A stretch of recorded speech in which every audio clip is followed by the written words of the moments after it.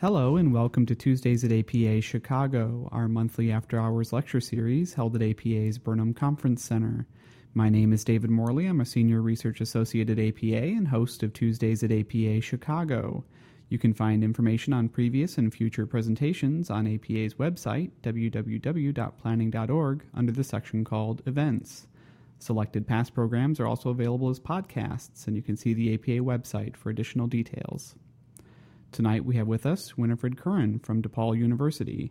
Wen is an associate professor of geography at DePaul, and her research explores the effects of gentrification on the remaking of the urban landscape through zoning, industrial policy, environmental remediation, education, and policing in cities like New York, Chicago, London, and Mexico City. While sustainability and green urbanism have become buzzwords in urban policy circles, many visions of the green city seem to have room only for park space, waterfront cafes, and luxury LEED certified buildings, and not for industrial uses or their workers. Or to put it another way, the surge in environmental awareness in cities has not been matched with concern for social equity. Wen is here tonight to discuss a strategy she calls Just Green Enough, to allow for an urban sustainability that challenges the presumed inevitability of gentrification. Please join me in welcoming Winifred Curran. Thank you, David, and thank you all for coming. So as David sort of mentioned, my interest here comes through gentrification, particularly in the way in which gentrification is being greened lately, since sustainability has become such an important concept in urban planning circles, as cities really are at the forefront of environmental policy, right? We're sort of lacking a national environmental policy, so cities are making their own environmental policies and coping with environmental change in their own way. And so my interest is in sort of expanding our understanding of what we mean by both environment and how we understand gentrification working. And so the policy or the strategy that I'm going to discuss tonight, called Just Green Enough, is about recognizing that we need to green the city, right? We have to sort of correct the mistakes of the industrial city and clean up the consequences of the industrial city without displacing the people who made the industrial city and are still, of course, constructing the city today. That the industrial city is not gone, right? We're not thoroughly in an entirely post-industrial age. Industry still exists, the working class still exists, so how do we make room in the city for them? While also achieving the cleanup that is necessary. So I'm going to do that today by looking at a couple of case studies from Chicago and also New York, research that sort of brought me to this issue in the first place. But first, of course, I think what we need to do is understand what we mean by sustainable development. And so I've taken this from the Brundtland Commission report, the UN report on environment and development from 1987, which has sort of defined the way we think about sustainability. And so what I've quoted here is that sustainable development is necessary for a world in which poverty and inequity are endemic, will always be prone to ecological and other crises. Sustainable development requires meeting the basic needs of all and extending to all the opportunity to satisfy their aspirations for a better life. So sustainability is all about equity, right? It's not primarily, or should not primarily be, about the environment, and I think too often our discussions of sustainable urbanism focus on that environmental aspect without really paying enough attention to the social justice aspect of the city. And that, of course, these two things go together, that the parts of the city that have been most sort of ravaged by environmental crisis are the parts of the city that are most socially unjust, because of racism, immigration policy, a whole host of factors that have led to segregation in the city. The people who are most disadvantaged are the ones who also then most suffer the negative consequences of environmental degradation. So therefore, the accomplishing sustainable urban development is about changing that, fixing that, sort of rectifying the mistakes of the past, and not sacrificing equity for this concept of livability, right? That in a lot of sort of sustainability policy circles, what has become sort of popular is this concept of what makes cities livable, what makes people want to live in urban neighborhoods, walkability, park space, public transportation, these kinds of things. And of course, everyone knows what makes a neighborhood livable, right? We know what makes good urban neighborhoods. They've existed for years. The question is, how do we make good urban neighborhoods that serve a variety of people, right? That serve people who have been most disadvantaged and who have lived in those neighborhoods that have not been considered livable, right? And so the danger with cleanup is that we clean up spaces for a new population. We clean up spaces for people who can afford those new amenities that we're creating, and thusly just recreate the inequalities of the past. And that is the concept of environmental gentrification. And so, again, just to sort of outline how I view environmental gentrification, this comes from an article by Melissa Checker, who describes environmental gentrification as the convergence of urban redevelopment, ecologically minded initiatives, and environmental activism in an era of advanced capitalism.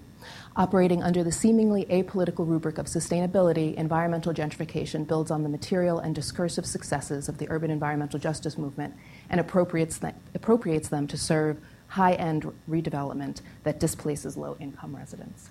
So, why I like this definition is that it recognizes why gentrification is important. Is to me, is because it is about displacement, right? So we can, there have been decades and decades of debate about sort of what gentrification is, what causes gentrification, is it a good thing, is it a bad thing? And in part, this will depend on how you define gentrification. For me, what is essential to gentrification, what makes gentrification is displacement. And so in that respect, that's why it's a cause for concern. That's why we want to try to avoid environmental gentrification, because then by definition that means accomplishing environmental cleanup, accomplishing environmental amenities in order to displace the working class, right? And so that's what makes this a social justice issue, and what makes environmental cleanup so kind of politically loaded. Because we want to achieve these things at the same time that we want to be able to do it for a diverse population. In a city that is diverse, right, that environmental gentrification is about serving a particular class of people in a particular economic sector primarily, right, that there has been so much written in planning and policy circles about Richard Florida's notion of the creative class, and that this is the group of people that cities need to attract if they're going to be competitive in the global economy. And of course, that group of people is, by definition, a small group of people, right? They are the elite. Not every city can build entirely and exclusively for the creative class. So how do we make environmentally friendly, socially just, sustainable cities that serve a population beyond just the creative class, since that's bound to be a losing proposition if every city is just trying to attract the same small population of people. And so that's why I want to sort of explore this notion of environmental gentrification so that we can avoid environmental gentrification and look at ways to be really sort of comprehensive in our understanding of how we can green space while serving the entirety of the urban population. And so that means opening up our idea of what cities can be and do. And I think, and you'll see from the case studies that I've chosen, I'm particularly interested in the industry, like what is still left of the industrial city, and how we sort of cope with that and modernize that, and do we want it, and the people, of course, that go with it. And so this is from a very recent article about environmental gentrification in San Francisco. And Dylan argues that the term post-industrial and cleanup are misnomers that obscure the multiple ways industrialization remains a persistent feature of everyday life. Brownfield redevelopment, rather than representing a clean break with an industrial past, often reproduces the social relations of an older industrial economy, particularly those related to racial and health injustices. And so that is part of why then post-industrial is also its own sort of dangerous term, is that it can accomplish post-industrial. What is actively industrial can become quite easily post-industrial because urban planners and city policymakers view that as the way to be a successful city, the way to be a global city, so that we have many ways in which we can actively achieve deindustrialization in areas where industry has managed to survive despite the global economy. right? So that industry doesn't need to be dead, but it certainly will be if we actively kill it, right? If we zone it out of existence, if we sort of create all sort of nuisance policies that make it difficult to do industrial in the city, then you not only displace that section of the economy, but of course displace the workers who are there, who have been such an important sort of an active part of constructing the city. And that process, sort of just referring to that as post-industrialism as though it is a global inevitability, masks the active decision-making that creates post-industrial landscapes and just naturalizes the disappearance of the working class in the city. And so the case studies that I've chosen for today kind of highlight the ways in which this can happen, but also what I really want to concentrate on today is the ways in which we can contest that, right? That this is not inevitable. So part of why I kind of got into this work was that much of what was being written about environmental gentrification, particularly in a lot of this literature is in geography, but clearly in planning as well, is to sort of comment on and recognize the existence of environmental gentrification, but to sort of assume that it's inevitable, that as soon as sort of capital becomes interested in certain sites within the city, that and you clean those up and you make them environmentally friendly, that by definition that will result in the displacement of pre-existing uses and populations. And I want to contest that notion that displacement has to be inevitable, that this is just sort of a natural evolution of urban process, that the working class will be displaced from places that have been sort of rediscovered as environmentally attractive after after the accomplishment of post-industrialization. And so again, as I mentioned, the two case studies that I'm going to highlight tonight are about sort of recognizing the potential for mixed use and mixed income and just a sort of much fuller understanding of what an urban economy and landscape can be while still trying to achieve some sort of sustainability, right, both environmentally but also from a socially just point of view. So the first case study is here in Chicago, the Fisk Power Plant. So I've been doing work on gentrification in Pilsen since about 2004. And so Pilsen's gentrifying, right? We all know that is obvious.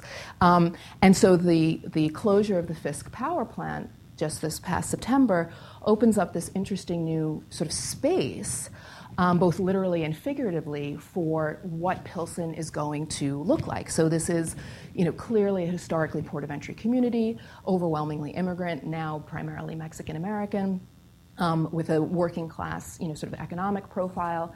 And the Fisk Power Plant has been, sort of historically part of the, defining of the industrial corridor that has made Pilsen a port of entry community.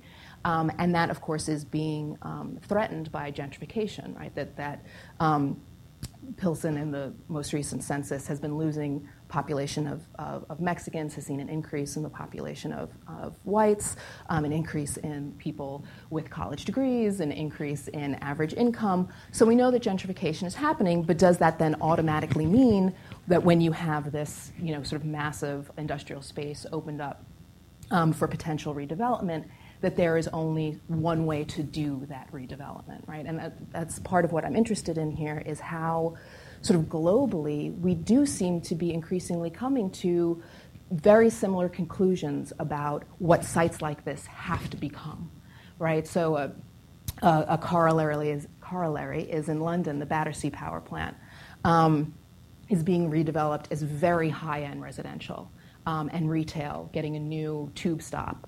And is that what has to happen to industrial space in order to be successfully kind of reincorporated into the post-industrial global city? And so, of course, clearly here, my argument is no. But this provides a particular sort of moment of contention, right? How do we see this space, and how do we see the possibilities for reforming the space? And perhaps most importantly, who gets to decide? So, and in Pilsen, there's it's not just Fisk, right? It is this loaded, so this is a map of the industrial corridor in Pilsen, and so you'll see that, so Fisk is around here, but that's part of this larger constellation of industrial uses that has defined Pilsen for so long. And of course, along with those industrial uses have come all the negative consequences of those industrial uses, right? So Pilsen was kind of on the map recently because of is a recognition of how incredibly high lead levels are in the air on the monitoring station on top of an elementary school, right? That this is something that people in Pilsen have been dealing with for generations. And so that part then of any redevelopment of Fisk, but of redeveloping anything in Pilsen, and what should happen in Pilsen is recognizing and doing as much as possible to correct the negative effects of that industrial legacy, at the same time that we don't then just dismantle all that is industrial, right? So one of the big concerns for community activists in Pilsen, and the group I work with is called the Pilsen Alliance, is that Fisk will be this sort of wedge to deindustrialize the rest of the industrial corridor as other spaces become attractive. So because we know that while the Fisk power plant itself may not be very attractive for residential redevelopment, for example, there are plenty of industrial sites along the corridor that sort of have the architecture that is attractive for those interested in sort of loft living and the loft habitus, as it's been described. And there have been moves by the Alderman Solis in Pilsen, to allow for, he's brought up, it has not happened yet, but the potential for residential use, particularly in artists' lofts, closer to the Halsted corridor in Pilsen, which is already, of course, being called the Pilsen Arts District, in what used to be industrial territory, right? So there is this fear that any sort of, that environmental improvements are simply an attempt to displace the existing land uses and the populations that go with that. And so that's why the nature of the industrial corridor of Pilsen is so important. So it sort of defines the way in which people in Pilsen have been marginalized because of just the density of industrial use and all the negative environmental consequences that go along with that. But that is not always necessarily a bad thing, in terms of this was also how people became middle class, right? They had union jobs at places like the Fisk power plant. And so for many, the closure of Fisk is not automatically and only a good thing, because it comes with this concern about what happens in terms of economic development as a result. What happens when union jobs go away? Those are not easy to get, and they don't come back easily. And there are other sites in Pilsen with a similar sort of profile, uses that are sort of actively destructive in terms of the environment, but that are important sort of anchors from an economic point of view for a working class population. So how do we sort of mitigate the effects of that in both ways? Mitigate the negative environmental consequences, but then mitigate the negative economic consequences that go with any remediation that might happen on the site. So this is an overview of the Fisk site. So this will not be an easy site to redevelop, right? This is the sort of main turbine here, and that the site is about 42 acres, and much of it will remain in terms of the electrical grid. So like these power lines and these peaker towers will stay there. So that makes this a very difficult site to really plan around in a sort of holistic way. And so, and of course, these just closed in September, and no decisions have been made about what's actually going to happen. But there's been a community task force, and so community members have had a chance to sort of voice their opinions about what should happen. And there is a real sort of consensus among long-term residents. Well, first of all, just environmentally, it's not appropriate for residential conversion, right? It's too polluted. We don't, and of course, part of the problem, we don't actually know how polluted it is. No one's releasing any sort of information exactly what's in the soil. What would it take to remediate it? And of course, to remediate it to what level, right? There are different requirements for different land uses. So we don't even know exactly how toxic an environment we're dealing with to start off with. But as an indicator, the estimates are that approximately 40 people a year die because of the Fisk power plant. Die earlier than they would have otherwise because of the pollution from Fisk. So that's not an inconsequential. Inconsequential aspect to consider when talking about the redevelopment of Fisk. But there is a vision that is clearly not about just sort of green space and high-end use, but that very clearly articulates a desire for living wage jobs, that is sort of first and foremost the priority for residents of Pilsen, so that even though, again, they're glad that the power plant is closing, it is not, that is not just uncontested as a universal good, right? How do we make this site useful for working class residents of Pilsen is the concern of community activists in Pilsen. And so that's not an easy, there's no easy answer to that, right? And in part because the site also doesn't provide any sort of easy answers. The assumption is that somewhere along the river there will be park space, that there is a sort of plot that Midwest Generation, who owns the site, is willing to basically give to the city, and that so that there will be green space and access to the water, but what happens to the rest? And of course, as you can kind of see from the site, this is not an integral part of the neighborhood, right? It is separate. It's not an easy sort of pedestrianized access.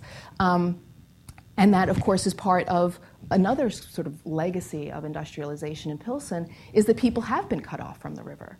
And that used to be considered a good thing, right? That you weren't exposed to sort of the mess and toxicity that the river was. But now that we consider waterways to be an environmental amenity, how do we give people access who have been denied access for decades? But also, how do we do that in a way that doesn't just evict the memory of all that went before, right? So that part of this is about sort of recognizing the role that Fisk and therefore Pilsen played in the evolution of Chicago, and therefore, in the larger sort of trope of American urbanism, right? That Fisk, when it opened in 1903, was the largest steam turbine in the world, was the first to be run entirely on steam. This was a major engineering accomplishment. Thomas Edison was a visitor. The original building site has been recognized for architectural value.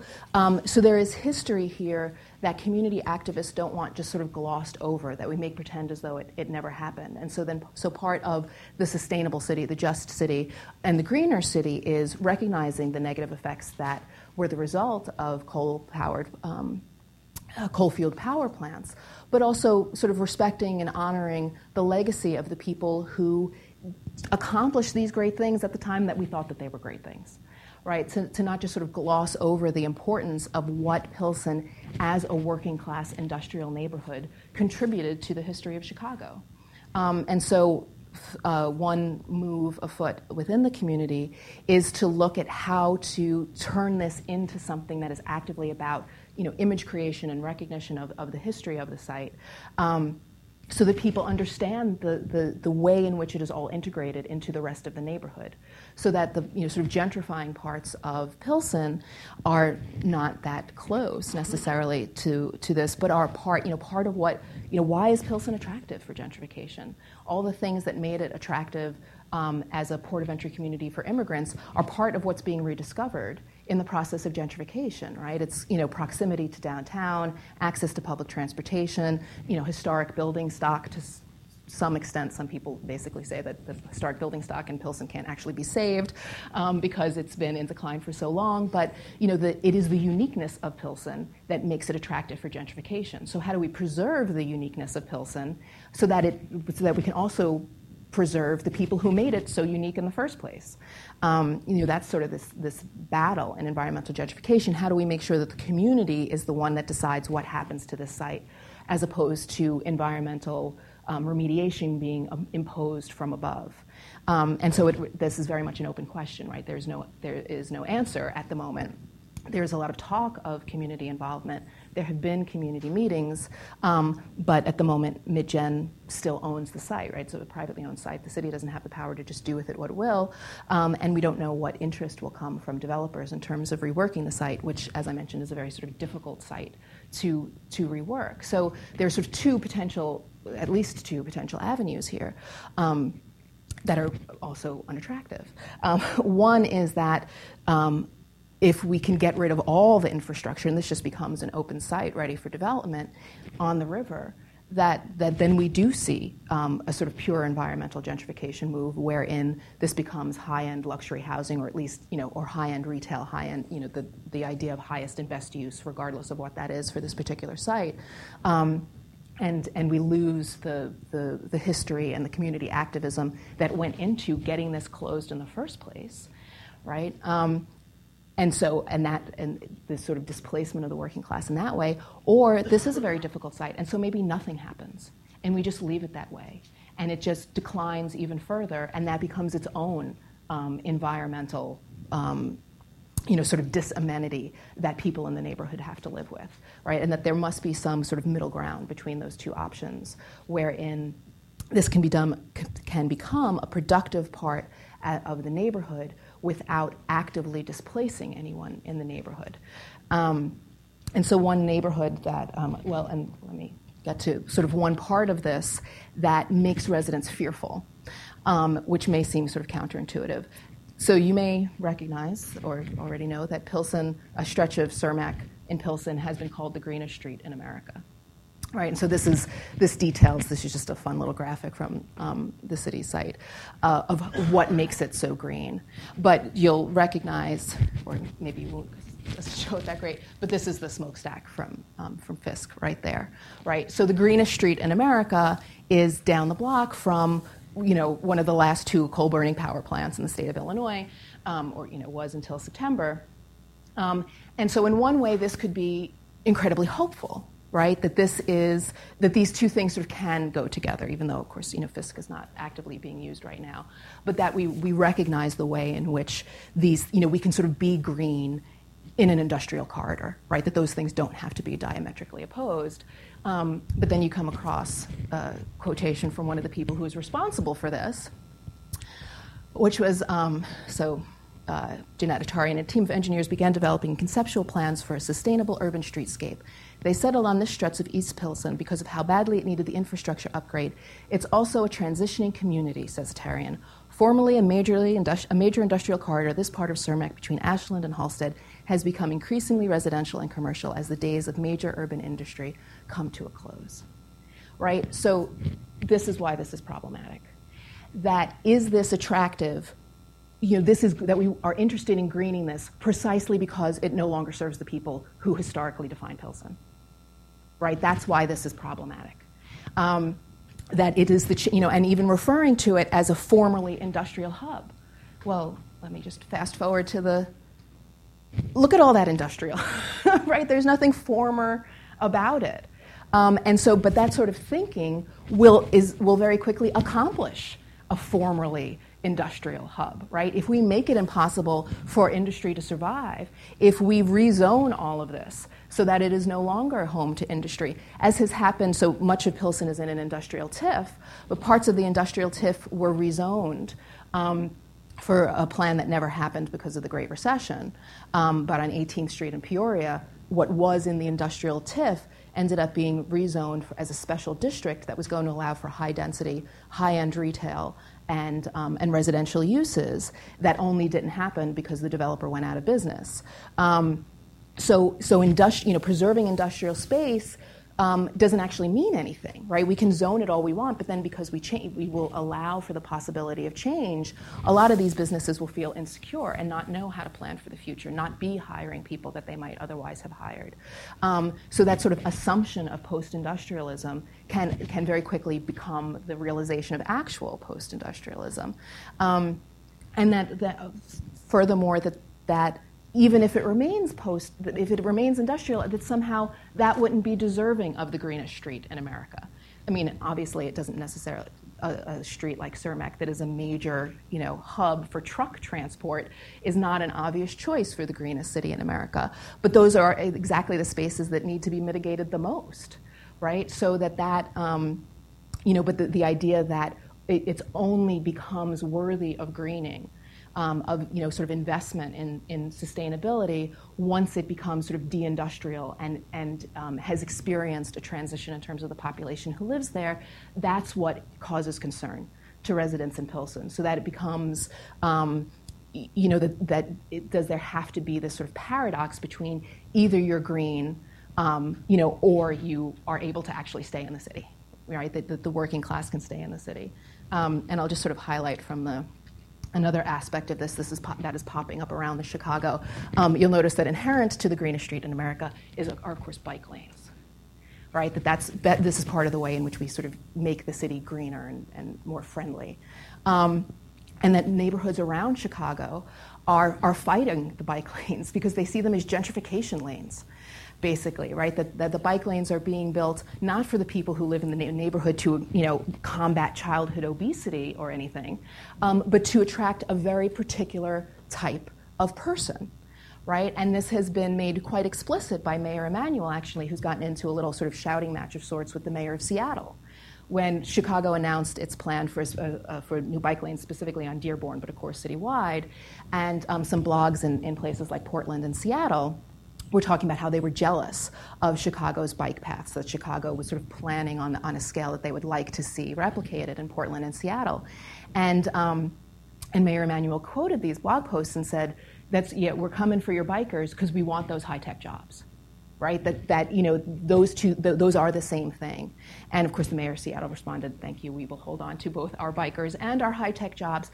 But this idea that that's who that is for, right? That it is not, the bike lane is not democratic, right? And so in neighborhoods like West Garfield Park and Humboldt Park, community residents are actually fighting bike lanes because they see it as a hallmark of gentrification. And that if we actually want to achieve a sustainable city, we can't have that, right? We can't have people assuming that any sort of environmental amenity will result in their displacement, right? Then we don't have buy-in from all of the community, and that's not going to be a genuinely sustainable city in any way, shape, or form. So that leads me then to my next case study, which I'm sort of proposing as an example of ways in which we can look for a sort of new politics of sustainability, ways in which the idea of sort of working class here and gentrifying class here are always sort of diametrically opposed and can't make nice and live together doesn't have to be the case. That the idea of sustainability, our sort of fully understood and realized notion of sustainability, presents new spaces, new opportunities for a politics for urban change that unites sort of constituencies that historically have not had sort of the same interests. And so this case study is in Brooklyn, New York, and specifically around Newtown Creek, which is the body of water that separates Brooklyn from Queens. And so I show you this map to show you basically the constellation of toxicity that, sort of similar to Pilsen, Williamsburg, Greenpoint has experienced. So this here is National Grid is here. So that's electricity. We have 1, 2, 3, 4 oil refineries historically that they're dealing with the pollution as a result of that. We have a wastewater treatment tank, and we have a Department of Environmental Protection sludge tank as well. So that's the sort of constellation of toxicity that's being dealt with in Williamsburg and Greenpoint. At the same time that all the areas highlighted in blue are industrial areas that were rezoned for mixed use, which in fact has become high-end luxury housing, right? Mixed use basically, especially in New York City, automatically means that it's going to turn into high-end residential. So how do these things coexist, and what do we do about it?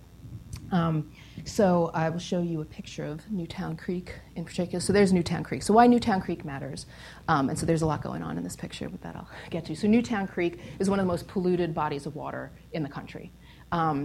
Sometime in the 1950s, it experienced an oil spill of between 17 and 30 million gallons. They still have not sort of narrowed down the exact size, and there's some who think that even the 30 million estimate is conservative, that this was the result of one particular explosion, but also a history of just using the creek as a dumping ground, and of course using the neighborhood around the creek as a dumping ground. So historically, this was an area that had it had sugar refineries, it had tanneries, it had breweries, it had oil refineries, it had glass making and metal smithing and fat rendering plants. So just a whole bevy of things that made the industrial city so wonderful.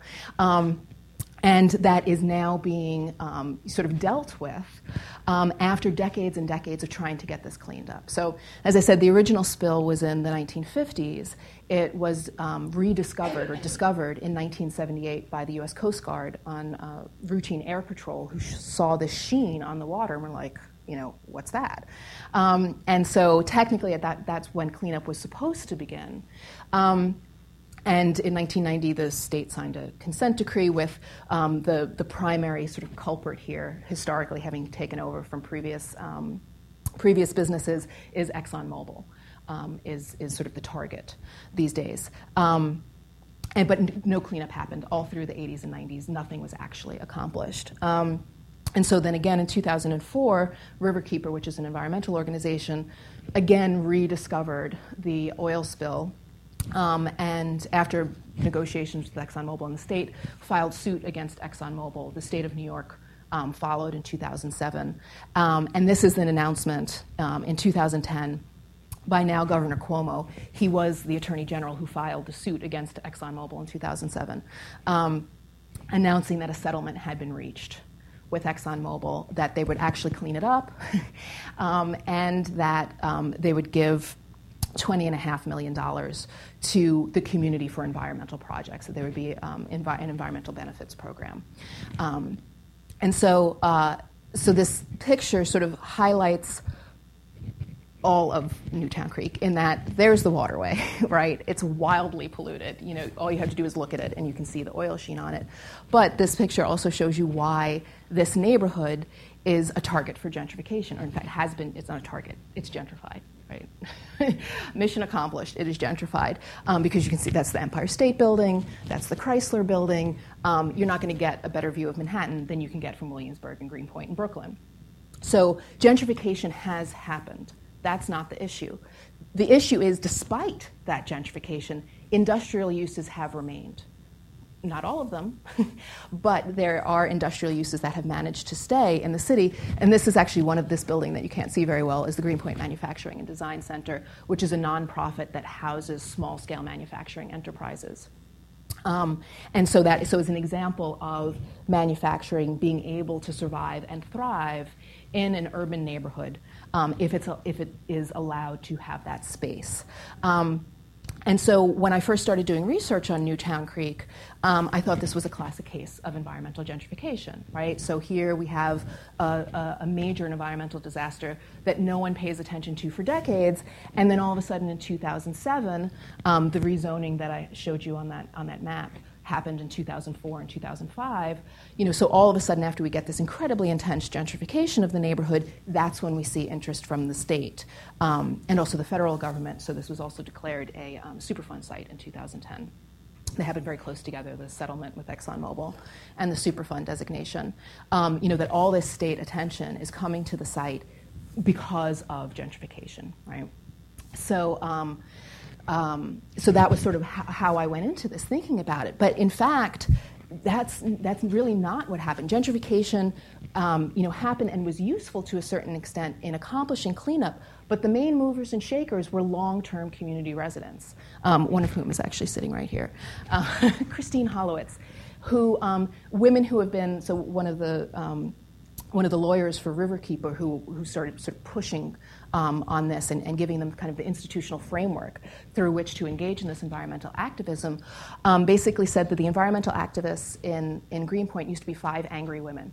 It's an overwhelmingly immigrant neighborhood, in this case Polish. These 5 Polish women who just were pushing and pushing and pushing, were contacting every public official, and just kept it on the table. And even after gentrification happened, so gentrifiers would come in, form their own community groups, they would join them, right? And so they basically took it upon themselves to school the gentrifiers, to school the new residents in the environmental history of the neighborhood. And what that did was to create this new alliance, these new strategic political alliances that made the long-term residents, many of whom are industrial workers, right? So who are actively engaged in wanting to preserve the industrial use that remains along the creek, making them allies with gentrifiers who realized that they had been kind of duped into this neighborhood with this long toxic history that no one told them about until they were already there. right? So, and that it was actually sort of gentrification that unveiled the scale of the environmental disaster in Newtown Creek, because as new sites were being dug up for construction, you could smell the oil in the ground. You would see oil seeping up from the dirt. And so people were like, what don't we know? And that has led to a whole bunch of studies about, different competing maps about how far the oil has spread underground, what cleanup will look like, how clean is clean. And so that's what gets me to my title for this talk of Just Green Enough. That the argument of environmental activists in Greenpoint and Williamsburg has been, we want cleanup, but we want to stay. And so what that means is we want to keep our industrial uses. So we want this waterway to be clean. We want to be able to boat in it. Perhaps we don't want to swim in it.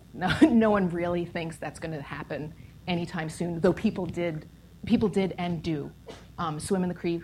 People did and do fish in the creek, even though, you are really taking your life in your hands if you do that. But to just be able to engage with the waterway in some way, and again, one that opens up the history of the creek, that sort of represents that what is great about New York is not just that skyline, but the other side too. And that what made that skyline is all the crap that got dumped into the water, right? That those are the flip sides of the same coin, and to recognize the history and the importance of both. And so the activists have created a nature walk that has been termed by journalists as the world's most ironic nature walk, because what you see are barges with crushed cars going by. You can see the oil. There are some trees, but there's not a whole lot of blooming that's going on yet. And that's a good thing for long-term neighborhood residents and activists. They want you to see what the neighborhood was, what they lived with for all those decades, right? So it's not about, we have a nature walk on the water because now we love the water, we value the water. It's like, no, look at the crap we were living with. And that's part of the city too, and we want to sort of respect and acknowledge what went before as we clean up, and to make space for all of the people who actively constructed the city, who make it, again, sort of the attractive place that it is for gentrification, right? Because it is those industrial users who make the loft space that's so attractive for gentrification in a neighborhood like Williamsburg and Greenpoint. So I'll just sort of finish up with how we sort of see this new vision of green, with some excerpts from interviews that I did in 2009 of the sort of concern about what cleanup will mean. That a lot of people who have suffered through this scar, this industrial past, they probably won't be around to see this clean new area. But at the same time, I don't think that means we shouldn't clean it up. Right, so my argument for it's kind of the preservation of the working class in the city is not like, well, we'll just leave it dirty then, because the working class is willing to put up with it, right? We have to accomplish cleanup, but how do we do it in a way that everyone gets to benefit? First, another one of my informants said, there's a textbook approach to environmentalism, and then there's reality. And reality is that for all the love of trees and nature and everything, people have to have jobs, they have to have a place to live. And so our understanding of sustainability has to recognize the importance of that, and it has to make room for that population, for those people in our sustainable city. That, in fact, we can't really have a sustainable city if we displace the working class from it entirely, as some cities are starting to learn now. When your working class has to commute 2 or 3 hours to work, they're not your working class anymore, right? Who's cleaning the office buildings? Who are the dry cleaners? Who are the waiters and the delivery people? We need that diverse city to be a great city. And so then I'll just sort of finish this. This is potentially either a hopeful or a really scary sign. This is a dolphin in Newtown Creek in 2010. And so I could finish on there's a dolphin in Newtown Creek, and look, green, we can recapture, nature in the city at this, or I could tell you what sort of actually happened. The dolphin didn't die or anything, so don't worry about that. But, but scientists were like, get that thing out of there now. There's no way it can survive because the water is so incredibly polluted. But I'll choose to end it on a hopeful note. Sort of that hey, the dolphin was there and it did not drop dead upon contact with Newtown Creek. So that there has to be sort of the space for all of these things, right? And how isn't that what we love about cities? That you can get, the graffiti and the dolphin at the same time. And that's a sustainable city? If you could actually sort of maintain the processes that enable both of those things, then we've gotten someplace, right? And so my sort of plea, my sort of point in all this research is that, as we are increasingly focused on sustainability, and I say this as someone in a program who's starting a master's in sustainable urban development in September, for those of you who are looking for something to do, that we have to really have a very open and just conceptualization of what that is if we're going to undo the mistakes and the discrimination of the industrial, to make the post-industrial, the green, the sustainable city any more just than the industrial city was. Thanks. Thank you. And now, as we open this up to Q&A, I just want to remind everyone that because we're recording this for a podcast, I'm going to come around with this microphone so that we can record your questions. So just put your hand up, and I'll come to you.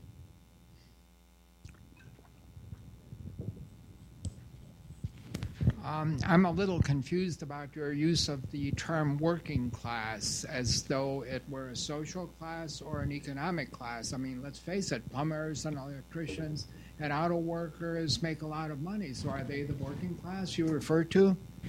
Yes. They don't control their own, they are not masters of capital, they are servants of it. So yes, they are the working class.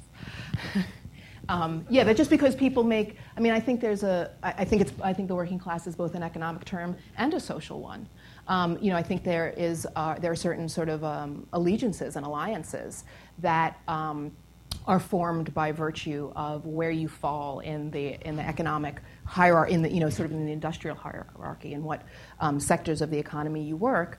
That plumbers may make a lot of money. Are they seen with the same respect by Richard Florida and his notion of the creative class as a graphic designer?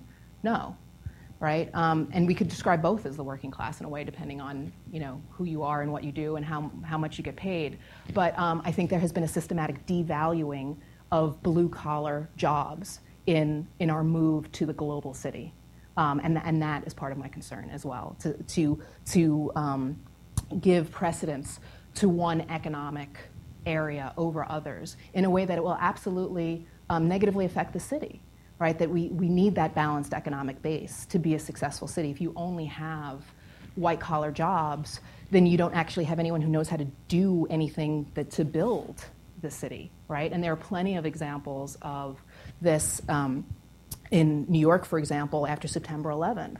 People were bemoaning that the last cement manufacturer in New York had been displaced to New Jersey before September 11th, right? That that there were just these basic things that weren't in the city anymore that could have enabled the city to cope better with crisis, right? And that's a whole other environmental disaster, that we could talk about, which is a long-winded way of saying that the working class is an important part of the city. I think it is both social and economic, and I think it needs to be recognized in its importance, separate from that it is just as valuable to an urban economy as the creative class.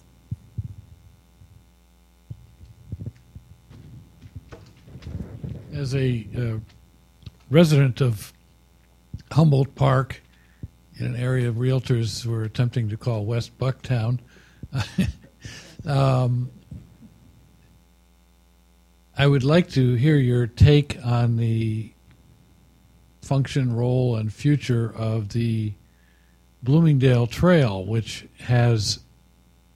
sits on a railroad viaduct, or will sit on it, railroad viaduct that had a very interesting and colorful history of its own in terms of its industrial functions. Obviously, it's ceased functioning as such about 15, 20 years ago. But where do you see something like that? Yeah, and I think part of what is concerning about the Bloomingdale Trail is that the High Line in Manhattan is sort of the model, and the High Line has been an exclusively very, very upscale, high-end redevelopment in Manhattan. Like, that's why it's considered successful, is because it has like a luxury hotel located like on it, that all these high-end restaurants have opened up around it. That indeed the sort of push for getting it redeveloped in the first place was because the meatpacking district in which it's located had already gentrified, and there were lots of galleries and restaurants and Samantha moves there in Sex and the City. I mean, that's how gentrified and mainstream it was. I think the idea of repurposing industrial spaces like the Bloomingdale Trail for nature and for public access is a great idea, but we had to make sure that who is the public that is served, right? And if it's a tool for sort of speculation and property development at the that sort of sacrifices public access of people who have been deprived of green space for so long, then that's not what we want to do. But I also don't think that something like the Bloomingdale Trail has to be automatically an example of environmental gentrification, right? I think that people make the space. So it'll be interesting to see who uses it, who sort of claims the space. And I know lots of people who are very excited about it, and so I think it's hopeful, and I think there's potential. But I think also, just as you mentioned its own industrial history, we're not hearing about a lot of that in the talk of the Bloomingdale Trail. So it would be nice to sort of recognize what it was and why it matters in that way, as well as isn't it great that we can repurpose it in this fashion, right? It would be nice to see both. So, but again, it's up to us what happens to it. It's not predetermined. That's kind of my whole argument. Hi. Do you view the Greenpoint example as a case of the stars aligning, or are there specific replicable things that Pilsen can learn? Yeah, there's always some aspect of stars aligning in context-specific ways, and that's in part. I don't think it's like a textbook model of like, if you do A, B, and C, then automatically you can achieve this. But I think it's an example of how you sort of use the resources that you have, and that accomplishing sustainability is about an ecology of actors, right? That you have, sort of a shifting constellation of people who are able to affect change, and you sort of use what you can and who you can when you can.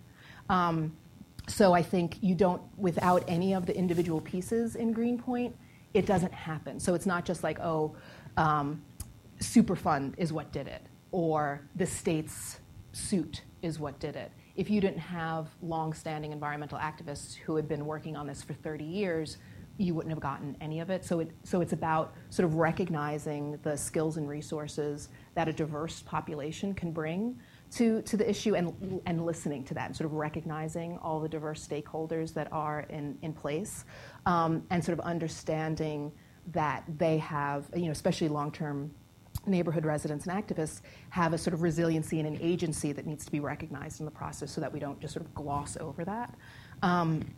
But every case will have its sort of particular, sort of magical moment that enables change to happen when it does. So I don't think there's sort of one simple answer that the Greenpoint case provides, but simply that it shows that it is possible, like that there are these, moments for a new politics around sustainability, so that everywhere we need to be contesting those politics and not just sort of accept, a redevelopment or a closure of an industrial site as an automatic symbol of environmental gentrification. So you said people make the place, and I think it's an interesting way of thinking about it. But I think increasingly finance makes the place. And I'm wondering what opportunities we might have to frame gentrification. Is when any sort of influx of new capital comes into a neighborhood or into a district, there's automatically this rise to defend the people who have this generational, cultural, and industrial equity in that neighborhood. But how do we get to ways to actually monetize that and take advantage of this new capital that's coming in? What sort of financial or entrepreneurial approaches can we take to make gentrification less of an all-or-nothing proposition? Yeah, and I think that is what the Pilsen Alliance and the Pilsen is trying to get at with the redevelopment of Fisk. That part of what they are organizing around now is a Pilsen Historic District, and much of Pilsen is a National Historic District because of the architecture, but to make that a living thing that serves the community. So to organize, organize tours that go to people, or that are run by people in the community, and money goes to people in the community, to use it as an opportunity to start, new restaurants or stores that are sort of small business hubs for neighborhood residents, to really, sort of recognize the opportunities that gentrification provides, because it doesn't have to be this either or. Greenpoint and Williamsburg are a good example too, that a lot of the demand for the industrial users that can remain in the city these days is from gentrifiers, right? So for stuff like historic preservation, stained glass windows and a lot of the ironwork and that sort of stuff that goes into gentrification requires skills that the working class that's in the city has. So it doesn't have to be one or the other. There are these sort of moments where they can come together. And so I think we need to sort of highlight the possibility of those moments. But part of it has to be recognizing that then it's sort of not gentrification, right? That we're not about displacement, that sort of part of because all of this, part of what makes neighborhoods safe spaces or reasonably safe spaces to invest is the way in which the city sort of creates a friendly policy environment. That it signals to developers that these are good places to invest. So how does the city do that in a way that also signals we value the preservation of affordable housing, we value the preservation of any existing industrial land users, that we want, that we want all of these things. It doesn't have to be just one or the other. And I think there absolutely are ways to do that, to preserve industrial zoning, to invest money in entrepreneurial sort of workshops, small business incubators that give preference to neighborhood residents, to build skills. Like one of the ideas for the Fisk site is to do like a trades school around green industry for local residents. So that kind of stuff, so that the advantages that come from the environmental remediation go to the people who are in the place, so that the people who suffered all the negative consequences can also appreciate some of the benefits of remediation then. Thank you. I work on the private side in the green industry proper, but also work for a couple different environmental advocacy groups in the area. And a little bit of a confession, I'm concerned sometimes that the environmental movement in particular is guilty of leapfrogging in these communities, where they'll approach a South Side neighborhood and tell them, here's your solution. We have it, and as we're leapfrogging you, we're going to kick you in the teeth by way of not listening to you and not asking you what you want as a resident of the neighborhood. And I'm concerned. I think that lines up a little bit with your research here, is that as a movement, the justice piece is a high idea, but in practice it gets ignored. And it's honestly a convenient way to avoid the difficult conversations, that are racial and social. I did also grow up in Michigan, and people in Detroit are always being asked, "Why don't you just leave? The place is a mess. Shutter the place." Well, the answer is people love home. Wherever home is, people love home, and want to take care of it and want to see it made better. So just a few anecdotes, but I'd like to hear your response. Sure. Well, of course, I'm a geographer, right? So that's what it's all like. Place matters. That's what we're all about. It's people who make the place, as I said before, and are effective. That it's like mutually constituting, so that people, sort of make a neighborhood what it is, but also feed off that. Their social networks, or that that a neighborhood is a lot more than just the place that you have a physical structure that you call home, right? It's so much more than that. And that gets back to like even sort of Jane Jacobsian notions of what the city is, that it is best when it is, organic and diverse, and people have a real sort of stake in place. And that's, of course, one of the critiques of gentrifiers, is that they don't have this sort of connection to place that long-term residents do, that they're, sort of in and out. Neighborhoods become very transitional, and it's all about, flipping a property, that sort of thing. And so we will get better neighborhoods and better places if we are able to create that sense of place. And having a relatively diverse population is part of that. But of course, it's also the most, the 3 E's of sustainability, right? And environment, equity, and economy. Equity is the hardest one. It's like there's a reason we haven't addressed it yet. That it's connected with the other 2 things and with a whole lot more. Race and class and gender and ability, and it is messy and it is contested, and so there's no sort of easy answer. It's much harder to see the sort of win-win situation that everyone's looking for in sustainable development once we really take a hardcore look at what that equity piece is all about. And even sort of similar to what you were talking about the environmental organizations leapfrogging community concerns, that was part of what went on with the Fisk closure too. The Pilsen Alliance specifically, the Sierra, all of a sudden the Sierra Club was in town, and they're like, where have you been for decades, right?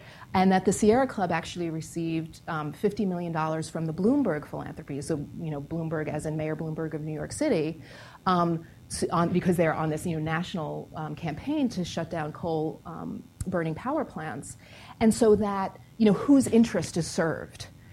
Where is the impetus for these things coming from? And if it's Michael Bloomberg, then we do have to question, the social equity component, right? Because, recent reports have shown out that homelessness has risen dramatically under Bloomberg's tenure in New York, for example. So we need to really sort of unpack those connections and sort of highlight those things. And I'm sort of fixated on how Bloomberg spends his money. I think it's really interesting because it has the potential to remake urban planning globally, right? And so how do these things happen? I'm really interested in that sort of nitty gritty, and so that's very much a part of it. Like how is this? Why is this happening? Whose interests are being served that this is the way that policy is going? That's what we really need to unpack, I think. Well, I think for the sake of time, we'll let that be the final word. Let's have one more round of applause for Winifred Curran. On behalf of the American Planning Association, I want to thank Winifred Curran for a thought-provoking and informative program on environmental gentrification. Thanks also to the many APA staff members who help make this program possible every month. Information on previous and future presentations is available on APA's website, www.planning.org, under the section called Events. I'm David Morley.